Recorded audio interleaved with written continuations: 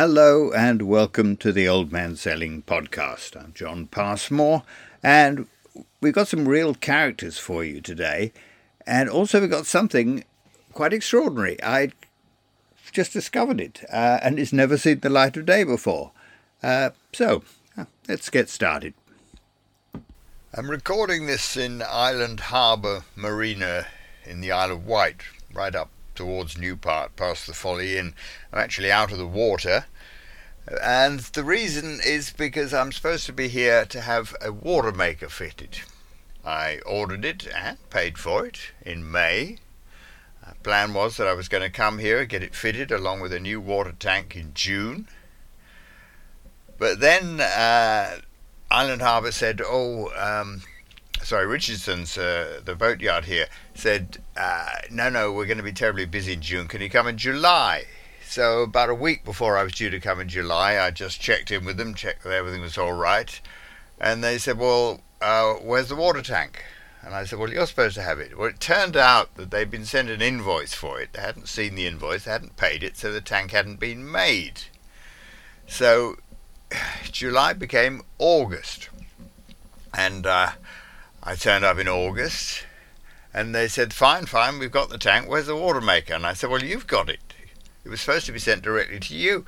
It turns out that Sailfish Marine, who sold me the water taker, had been sitting on it for so long that they sold it to somebody else. Now, I'd already paid for it. They shouldn't be selling it to somebody else. All right, I said, well, can you get me another one? Yeah, well, how long's that going to take? Well, apparently they're made in Italy. He said, well, we haven't got it at the moment. We'll be getting some... Oh, for heaven's sake. So now I've got to go off for another month. And hopefully when I come back in September, they'll have got it. Because if I don't get it in September, then I'm setting off for the sunshine in October. It's a nightmare, isn't it? Anyway, enough of that. Enough of complaining. Here's something that I recorded on September the 30th, 2018. It's all about anchors. This has never happened to me before, and come to that, I've never heard of it happening to anybody else. But it is alarming, to say the least. This evening I went to drop the anchor. I know from experience to lay out a good bit of chain on the foredeck. The last thing you want is to be drifting around all over the anchorage while you stand there yanking at the chain, trying to dislodge the knot it's got itself into in the chain locker. And that's what I did today, except the tangle wouldn't give. In the end, I had to empty all the sails out of the forecastle and dive headfirst into the forepeak to excavate it manually, which still took 2 attempts and a good 10 minutes. I know what you're thinking. Of course, the windlass deposited the chain in a nice tall pyramid, which upended itself at the first sign of motion. Next, and this is where the trouble starts, when the boat jumped off a wave in a good blow, the bottom of the pyramid, which being broader at the base and therefore more stable, now took flight and landed on the top half. Now, I know that we're talking about 45-year-old chain here, galvanized but a bit rusty in places, and 10mm just to make it more difficult to shift. However, in all my years, and I'm now an old man, remember, I have never been unable to free it by yanking and jiggling from the deck, which is why you need a hole rather than one of those silly swan neck hawse pipe arrangements. Of course, owners of modern boats who just pull up a hatch on the foredeck and it's all there and accessible are probably wondering what all the fuss is about. But don't forget, I've got the weight lower down where it belongs. So, I've been wondering what I can do to ensure this never happens again, particularly not when I'm running into a tiny, overcrowded anchorage with a gale behind me. First, I should say that the sides of the chain locker are already smooth with pieces of plywood bonded in to stop the chain sitting on the stringers. Secondly, I know that stainless steel chain slithers very nicely over itself and probably wouldn't do this. But isn't stainless ground tackle the preserve of the gin palace, brethren? Any advice would be welcome. Of course, I could comfort myself that this sort of thing happens once in a lifetime, and now that it has, and no harm is done, I can relax. But that's the sort of argument that leaves a niggling thought at the back of the mind: what if it does happen again? What if it happens now, just when I can't afford any foul-ups? Gale warning. Mother had a rule. If there was a gale warning on the shipping forecast, we didn't go out. Actually, we didn't go out in force 7 either, in case the shipping forecaster got it wrong. And just in case Father started getting ideas, force 6 was categorized as a yachtsman's gale. It wasn't until I was 18 and we were ambushed by a completely unforecast hurricane off the Ile de Bats and spent the night in survival mode that I discovered what all the fuss was about. I suppose it was inevitable that over the years the idea of Force 8 should lose its terror. All the same, when it came up on the shipping forecast in the middle of the passage from Poole to the east coast, there was something instinctive about hunting through the almanac for a bolt hole. Since the route had taken us round the back of the Isle of Wight, this didn't leave a lot of options. The only safe haven with any water in it, and enough water over the entrance when I needed it, was going to be Portsmouth. It was only about 15 miles away, and I could pick up a mooring. Getting gale-bound in a marina can be ruinously expensive. In fact, I had spent an hour backtracking before I started thinking of this logically. Already I knew I was in for a hatful of wind. The picture on Wind Guru was distinctly red, but on the other hand there was no sign of purple, which is what they use for gales. Moreover, the nastiness seemed to be concentrated in mid-channel. If I stuck to the coast, it looked as though I would find nothing worse than 20 knots, which is, about force 5. Besides, an offshore gale is a lot less menacing. Years ago, I took 3 teenagers off for a week. I had never met them before, and knew only that they could sail dinghies. They had been volunteered on me by my old school sailing club and their Get Them Into Bigger Boats program.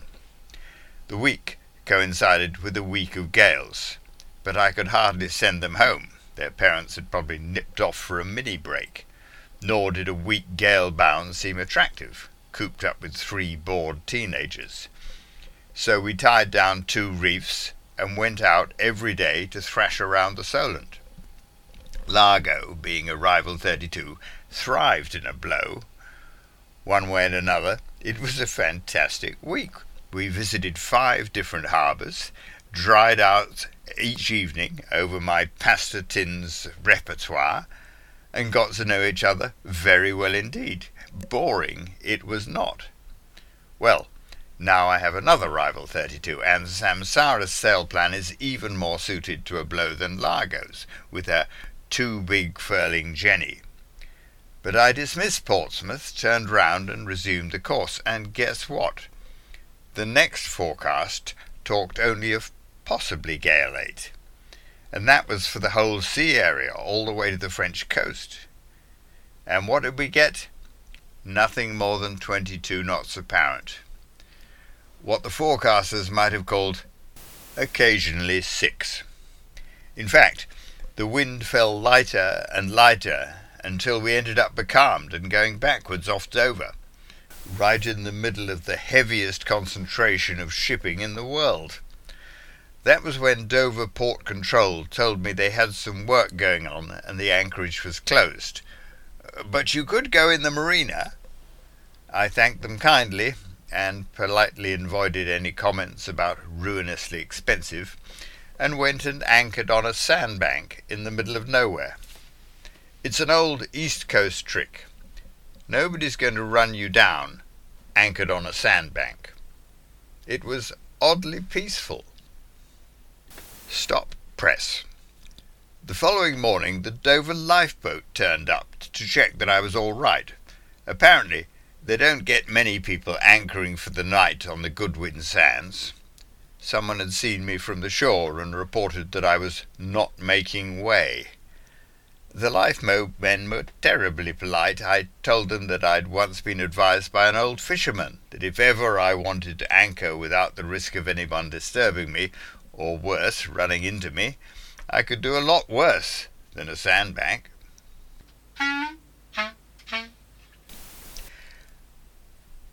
Lost hat.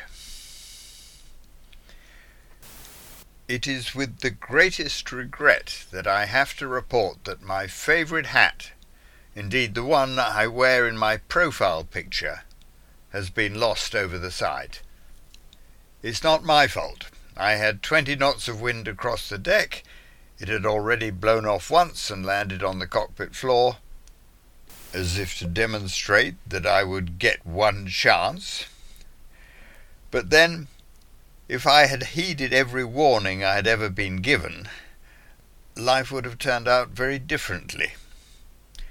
Sure enough, just as I was getting the mainsail down at the same time as negotiating the famously narrow and winding approaches to Walton Backwaters, Arthur Ransom fans will know all about this, the wind gave an extra puff and whipped it over the side.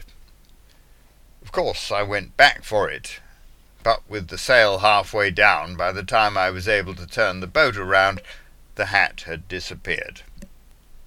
I am very sad. However, I knew this day would come.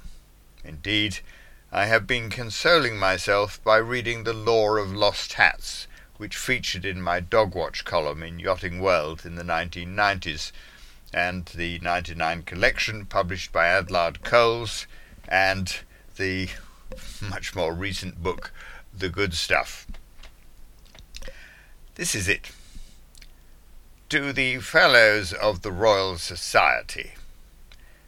Dear Sirs, I am sure you will be delighted to hear that the borders of scientific knowledge have today taken a giant leap backwards with the completion of the next stage of my work on the subject of lost hats.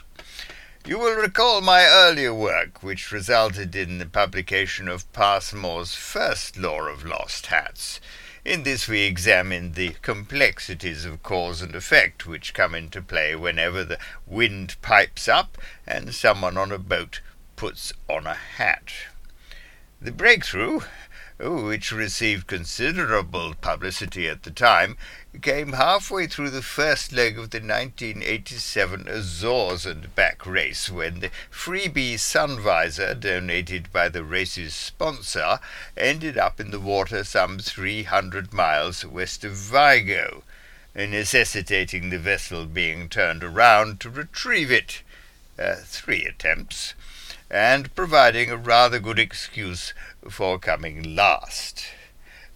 My own misfortune notwithstanding, that day will long be remembered in scientific circles for proving that in accordance with the laws of perplexity, the velocity with which I reached for the hat was matched instantly by an equal and greater increase in the wind speed. The ratio, of course, being dependent upon the square of the surface area of the visor's peak. Had the weather been less clement, and had I been wearing a bobble hat, we now know that the increase in the wind strength could have been calculated just as exactly from the circumference of the pom-pom. Other formulae relating to a range of headwear from the chandler's nylon Breton variety to the heavy-duty woolen affair with ear flaps and storm gussets, as knitted by the more traditional lifeboat coxswain's mother, are covered in Appendix 18. But the statistical analysis shows that in over 99.8743% of cases, every type of hat is eventually lost over the side.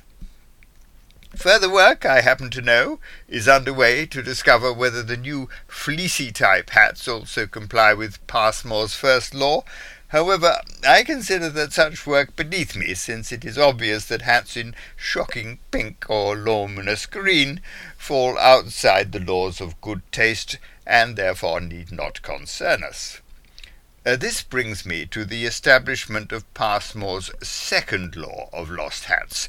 This work deals with the relationship between the hat and the main or Genoa sheet. It is, of necessity, a wider-ranging study by virtue of the fact that in aft cockpit yachts it is the main sheet which flips the hat over the rail, while in centre cockpit designs the Genoa sheet emerges at the top of the table of probability, Appendix 17, sheets, guys, halyards, and washing lines. I was prompted to this avenue of inquiry after acquiring a centre cockpit vessel after many years with the other type. In the past, it had seemed that only spectacles exhibited any form of magnetism for the main sheet, but, as will be appreciated from an understanding of the principles of exasperation, only expensive prescription spectacles vanish in this way. Cheap plastic sunglasses, particularly the type bought in seaside postcard shops after leaving the Ray-Bans on board, go on forever.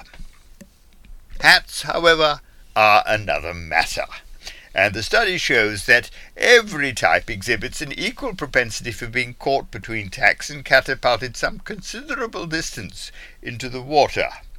Indeed, my very first outing in my present yacht resulted in the loss of a much-treasured Lacoste woolly hat, which I had to think made me look like the most fashionable kind of New York mugger. It disappeared in Chichester Harbour during the first experiments with my new endless line headsail reefing gear. Indeed, it is this endless line, being as short as only an endless line can be, which was the cause of much of the trouble. I mean the research. The theory of vexation tells us that circumstances such as a rising wind, when the wearer has to lean out of the cockpit to haul on the furling line, put the hat directly into the path of the threshing Genoa sheet. Classifying such instances over the past year put paid to 1 Marks and Spencer's linen peaked cap, 2 Millet's woolly hats, 3 of Mr. Mustow's rather grand double-thickness thermal affairs, and an indeterminate number of ridiculous sun hats which were asking for it anyway. It is interesting to note that replacing the endless line with a longer endless line, which is of course an impossibility of terms, did not alter the findings. Indeed, it is now possible to stand in the exact centre of Lottie Warren's cockpit, hauling on the line, and watch the Genoa sheet make a determined lunge inboard to snatch one's hat into the water.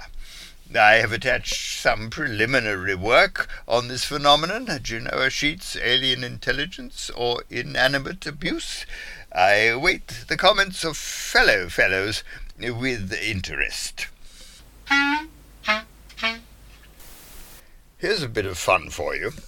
Go onto YouTube and search for iron filings in breakfast cereals. This will show you why you don't get very much goodness from a lot of your food. If you do want to live to 100, have a look at the blog oldmansailing.com and click on the Good Health page. Meanwhile, all that time dodging gales in Poole had led to all sorts of things growing on the bottom, which in turn introduced me to all sorts of characters. Here's what I wrote in October of that year, 2018. They weren't there when I went over the side on the way back from the Azores. The bottom was as clean as a whistle. After a lot of Facebook discussion, Poole Harbour gets the blame. Apparently, we've had so many really wet summers, until this year that is, that the nitrate fertilizers had been washed straight off the farmland into the rivers and estuaries, dramatically altering the ecosystem. And of course, Poole doesn't get flushed out as thoroughly as an estuary. It seems they're goose barnacles. I'll have to find a better place to scrape them off, though. I was in mud. It was up to my knees against the quay at Walton at the time. I went to Felixstowe Ferry, dried out against the scrubbing posts, and the harbour master wandered over, took a look, pursed his lips and said, "Arrival, is she?" I had just scraped off the last of the goose barnacles and was going round the topsides with a rag and a bottle of hull cleaner, so I was feeling a certain pride of ownership. But there's nothing like a compliment from a harbour master to put things in perspective. Harbour masters have seen it all, and you could tell that this one had seen it and shaken his head over most of it. I had waved to him on the river as he chugged past in his ancient workboat with harbour master flying from the ensign staff. This was the vessel, I learned later from the sign in his ancient office, that was available for sightseeing trips and ash scattering by arrangement. "Good boats, rivals," he continued. "Nice wide decks for getting around. And look at that keel. Good skeg too. Strong." Then he added, as my old dad used to say, "They go a long way, and they take a long time to get there." Well, yes, I suppose so. Nobody has ever claimed that a rival is a fast boat. It may be a product of my return to the design in retirement, but I don't mind that any more. 30 years ago, when I took Largo across the Atlantic in the O-Star, I had ironic T-shirts printed with the legend, "Largo, broad and slow." I looked up the musician's term in a dictionary. Now I realise that if you have a fast boat, all you want is a faster boat. You're constantly upgrading the gear, not because there's anything wrong with it, but because the man on the stand at the boat show says it'll give you an extra half a knot. So I have been able to forget the harbour master's father's views and concentrate on Samsara's other virtues, of which we agreed there are many.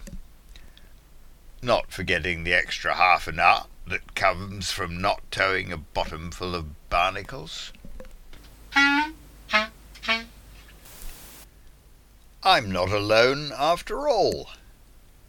Anchoring last night in Kirby Creek in the Walton backwaters, the only other vessel was a tiny fishing boat on a mooring, unoccupied, and still I left 300 yards between us.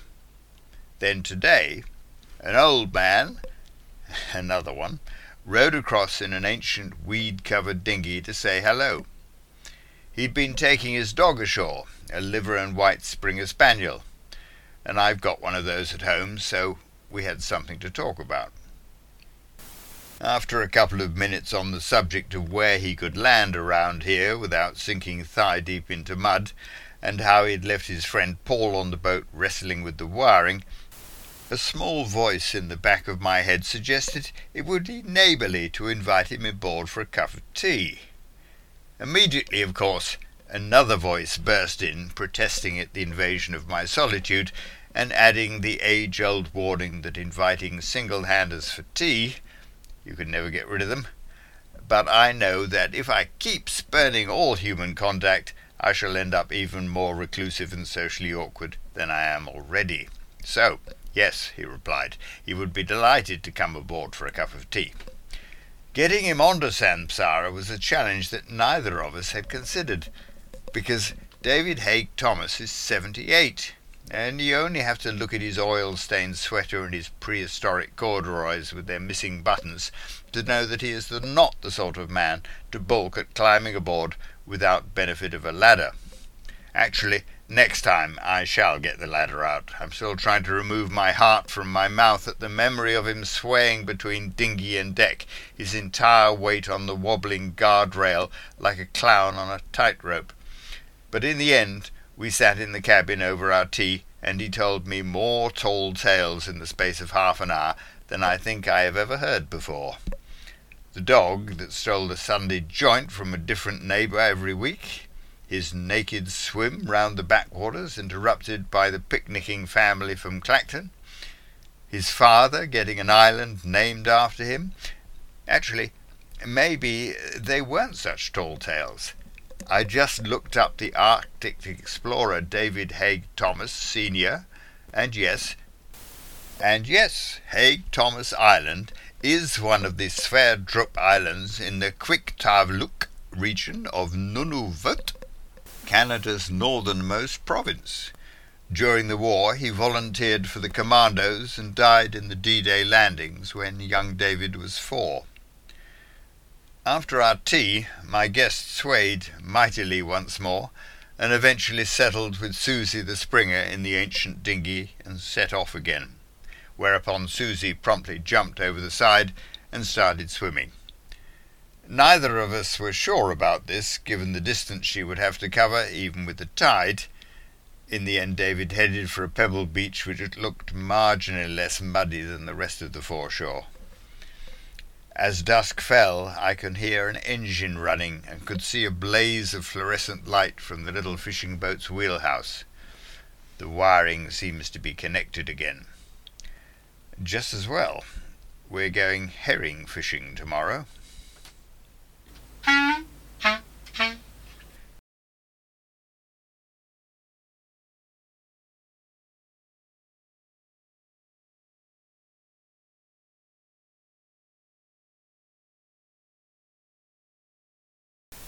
The voyage began in Tobermory, that picturesque fishing harbour in the Hebrides, after I got falling down drunk, and actually fell down. Falling down is something old people do. Younger people rush to their aid, shouting, "He's had a fall! He's had a fall!" Somebody calls an ambulance, and while waiting for it to arrive, talk over the old person as if they weren't there, and discuss the chances of recovering from a broken leg, next to zero. Having a fall was something my father-in-law did every so often, and always at the most inconvenient time. Every time it happened, somebody had to put down their knife and fork, or throw a coat over their pyjamas, and go round and set him on his feet again like a toy soldier. He was 94. So I wanted to make sure that my own predicament in the woods above the restaurant was fully understood. I was drunk. Teenagers get drunk as an experiment. 20-something office workers get drunk on a Friday night and go home with somebody whose name they can't remember on Saturday morning. Football fans, racegoers, wedding guests, everybody gets drunk sometimes, and it's usually with impunity. That is why I am belabouring the inebriation. I don't want people to think of me as an old man. Admittedly, this is something of a tall order, given the fact that for most of the time I do tend to harp on about being over 70. For heaven's sake, the blog is called oldmansailing.com, and you can't have much more of a giveaway than that. So, here's how it happened. I first called at Tobermory in the autumn of 2020, the year of COVID, well, the first year.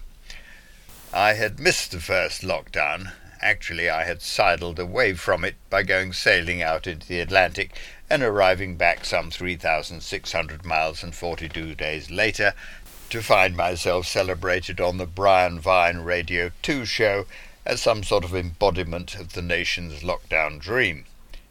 By the end of the summer, I still hadn't managed to see my family, so it seemed sensible to go up the Irish Sea into Liverpool, where my son Theo was back studying medicine. And that meant the easiest way to get to Leeds for Lottie, liberal arts, was to go down the east coast, which meant, of course, going over the top of Scotland. I shouldn't need an excuse to go over the top of Scotland any more than I should have needed one to put into Tobermory for an assignation with the seafood platter at the Café Fish.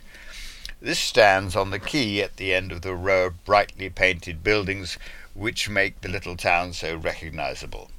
It is onto the quay, right opposite the cafe's front door, that the cafe's fishing boat lands its catch at 4 o'clock every afternoon.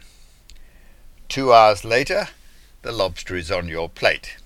That's if the cafe isn't closed, because the front door is the only door, and without a separate entrance and exit, they can't comply with the social distancing regulations. I promised I would return, and did in the second year of COVID, to find they had progressed only as far as takeaway fish and chips. Second best, if you're stuck like this in Tobermory, is the Mish-Nish restaurant. To make up for the disappointment, I added half a lobster to the crayfish, oysters, mussels, crabs, and whatnot. It was 3.5 hours later that I rose from the table, and the bottle of Sauvignon Blanc, 2 helpings of ice cream, extra coffee, and, oh hell, why not, Drambuie. Up until that point, I had been amazingly sensible. The thing you have to remember about Tobermory Harbour is that it is incredibly deep. There is still 15 metres of water under your keel when the boat is within spitting distance of the rocks, so anchoring is a bind. They do have a marina and mooring buoys, and those cost money which could be better spent on lobster, so I had excavated the cockpit locker to find enough line to shackle onto the anchor chain to anchor in 28 metres. A rather startling 84 metres, in case you were wondering. The other reason people don't like to anchor is because it adds a half-mile dinghy ride. That didn't trouble me. I like dinghy rides now. I have an electric outboard and glide about in perfect silence, sidling up to half-submerged gannets and seals looking the other way. But the longer you spend in a dinghy immediately after a seafood platter, a bottle of Sauvignon Blanc, 2 helpings of ice cream, and of course the Drambuie, then probably, the more likely it is that your epitaph will be a headline from the local paper, "Drowned OAP sailor was pissed." So, on leaving the restaurant, as they started getting the place ready for dinner, I sat for a time on the bench outside, and then, when it appeared I might fall asleep and be mistaken for a street drunk, I set off to the woods to walk it off, or possibly find a more secluded bench. It was in the woods that it seemed a good idea to pay a visit behind a tree, and these were rather formal woods with railings alongside the path. So it was with some difficulty that I managed to climb over the railing and find a convenient tree. It was on the way back that I tripped in a tangle of ivy and put out a hand to catch the railings. A word of warning. Don't do this. Well, possibly don't do any of it, but certainly don't put out a hand to catch a railing in front of you. Given the momentum of a falling body full of lobster, crab, crayfish, and so on, not to mention 2 helpings of ice cream, the leverage exerted on an outstretched arm is going to be massive. Also, it is worth noting that if you raise your arm above your head, you cannot move it backwards over your shoulder. It just won't go, at least not unless the ball and socket joint dislocates. I really wish I had thought of this before. Instead, I yelped with pain as for the very first time I felt that weird sensation of my shoulder joint coming apart. I say that I yelped. In fact, I don't think I have felt pain like it, except perhaps a few moments later lying on the ground when I tried to move the arm and the joint snapped back together with an audible click. Sitting on the ground feeling giddy and sick, I wondered whether the dinghy option hadn't been the better choice after all. I sat there in the woods on the wrong side of the railings with my eyes shut and my teeth gritted. After what seemed like a long time, the pain gave way to the potential embarrassment of being found by a well-meaning passer-by. Well-meaning passers-by like nothing more than to find an old person who has had a fall. Before you know where you are, they call an ambulance. With some difficulty, I managed to get myself up, which at least averted the ambulance scenario, and tested the arm. It felt useless. I couldn't raise it at all. Swinging it gently from my side was possible, but still painful. What a bloody fool. I couldn't sail like this. Moreover, I was due at home in Suffolk in 3 weeks. Tamsin's father had died at the height of the pandemic, and this was our first chance to have a leaving party for him. And here was I, geometrically at the other end of the country, and more to the point, on an island. I'd been planning to leave the next morning. The forecast promised 3 days of northerly winds down the Irish Sea, and how often do you get that? The Irish Sea is usually full of southerly fresh to strong, and anyone who has travelled on the ferry from Fishguard to Stranraer will know what that does to the sea state. Instead, I would have to stay where I was. Dustin Reynolds, the famous one-armed and also one-legged single-handed sailor, literally, may have been able to lift 84 metres of combined chain and anchor warp, but he'd had time to learn how to do all sorts of things. If I'd tried it, I knew where that would end. There was nothing for it but to convalesce and stop worrying. As it happens, I was in just the right frame of mind for accepting the inevitable. As it says on the cover, this is Old Man Sailing Book 2.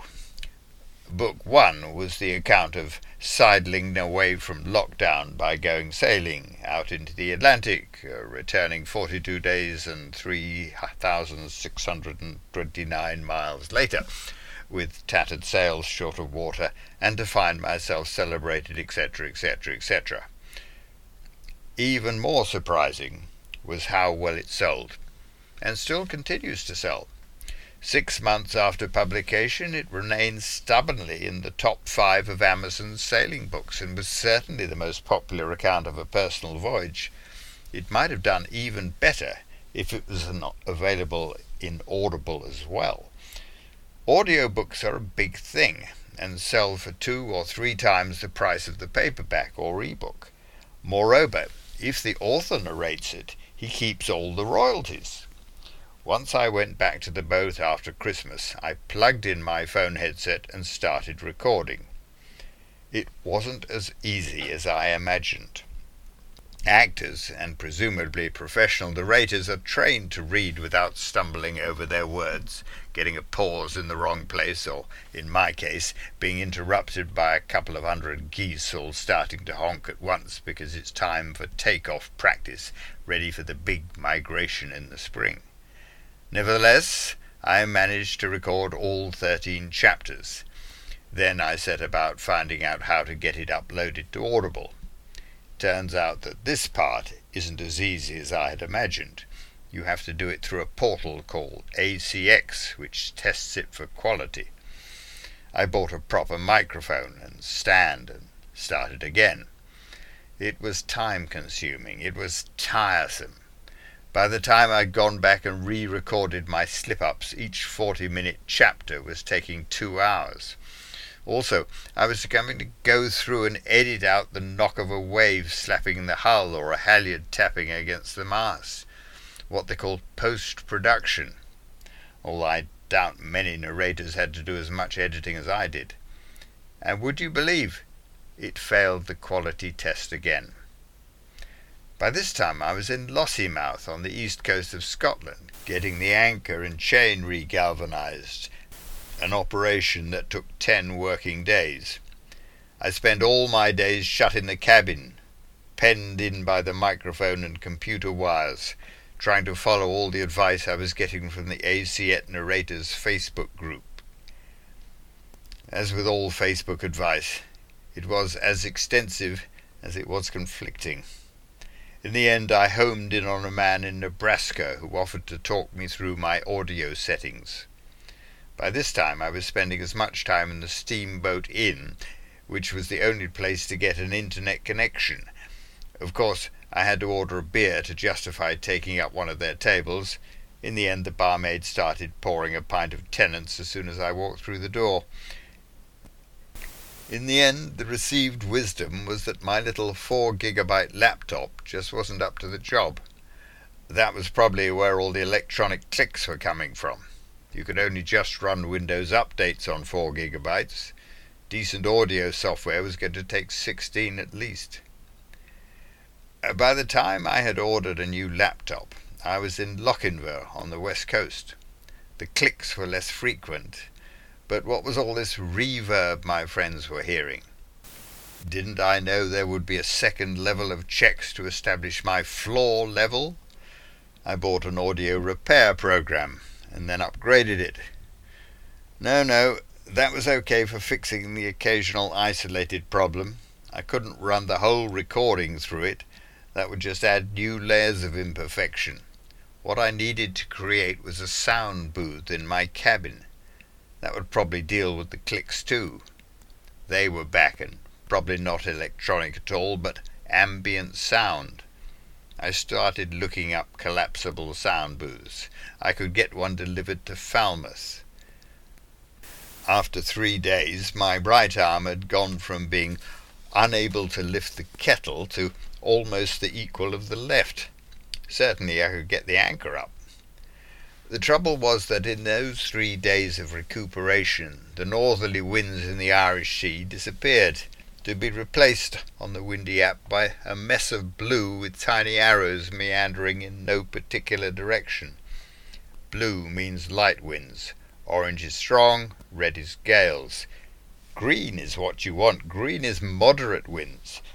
You don't want to know about yellow, or for heaven's help us, white. I would probably end up getting as far as Conway and taking a train from there.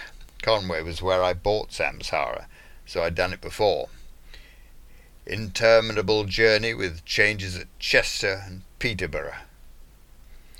It was a shame I wasn't heading out into the Atlantic again. There would be plenty of green wind in the Atlantic. From the north, too. I let the app play forwards, the patterns changing with the days. Yes, there was a lot of fair wind west of Ireland. In fact, if I stayed 100 miles offshore, I could carry it all the way into the Celtic Sea, where I might even pick up a northeasterly to carry me to the Lizard. It would be a greater distance, 700 miles compared to 500 by the Irish Sea, but think how much more pleasant. Gliding along under spinnaker, sunbathing in the cockpit. Also, I wouldn't be plagued with shipping and fishing boats and other yachts. 100 miles west of Ireland wasn't on the way to anywhere. Maybe it was the process of planning a proper voyage, or just the reminder of what I was supposed to be doing now I was retired onto my boat. But I started looking at the downside of this book narration business.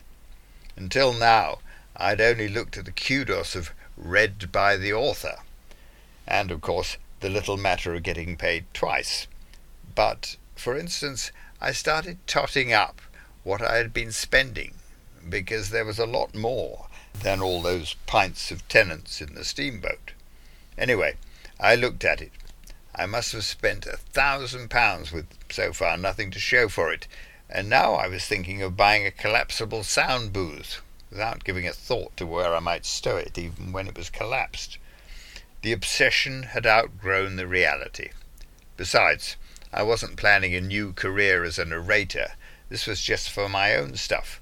And did I really want to spend my days with my face in a collapsible sound booth? Without noticing it, I had gone back to work. I wasn't supposed to be working. I was supposed to be living the dream. I snapped down the lid of the fancy new 16-gigabyte computer, shutting off the 9 chapters I had already recorded for the 3rd time. I had better things to do. I was going out into the Atlantic again, and for 3 days I carried the spinnaker down the west coast of Ireland. I couldn't see it, of course. The green hills were well below the horizon.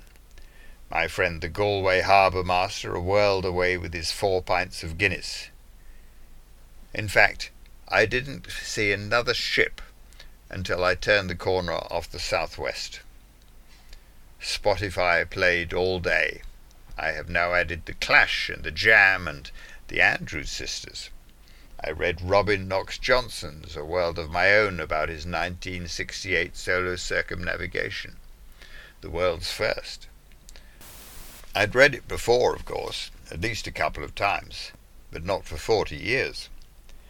I suggest that solo sailors should read it once every 10 years, just to remind themselves how easy they have it these days, and just how much adversity can be overcome with ingenuity, determination, and, let's face it, no alternative.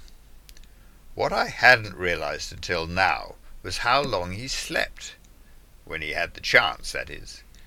6 hours was not uncommon. On one occasion he slept through for 18 hours, only worrying that it might have been 36 and he had missed Christmas Day. I never sleep for more than 90 minutes at a time, and now I began to consider it. For one thing, although my shoulder appeared to be healing nicely, getting stronger every day and so much less painful that I didn't notice it for most of the time, as soon as I tried to go to sleep, it ached horribly. I suppose it must have been something to do with no longer moving it all the time. But I would set my alarm for half an hour, and 25 minutes later I would be still awake. If this went on, I would never get any sleep. Then I asked myself why I was setting an alarm for half an hour. There was clearly no shipping about. I was too far off the coast to run into any Irish fishing boats with their AIS beacons turned off. If the wind did change, I would know about it soon enough. I had the spinnaker up, and that meant the electronic autopilot steered its compass course.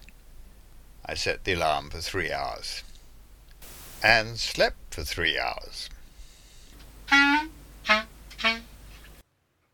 And there you go, a bit of a mammoth session.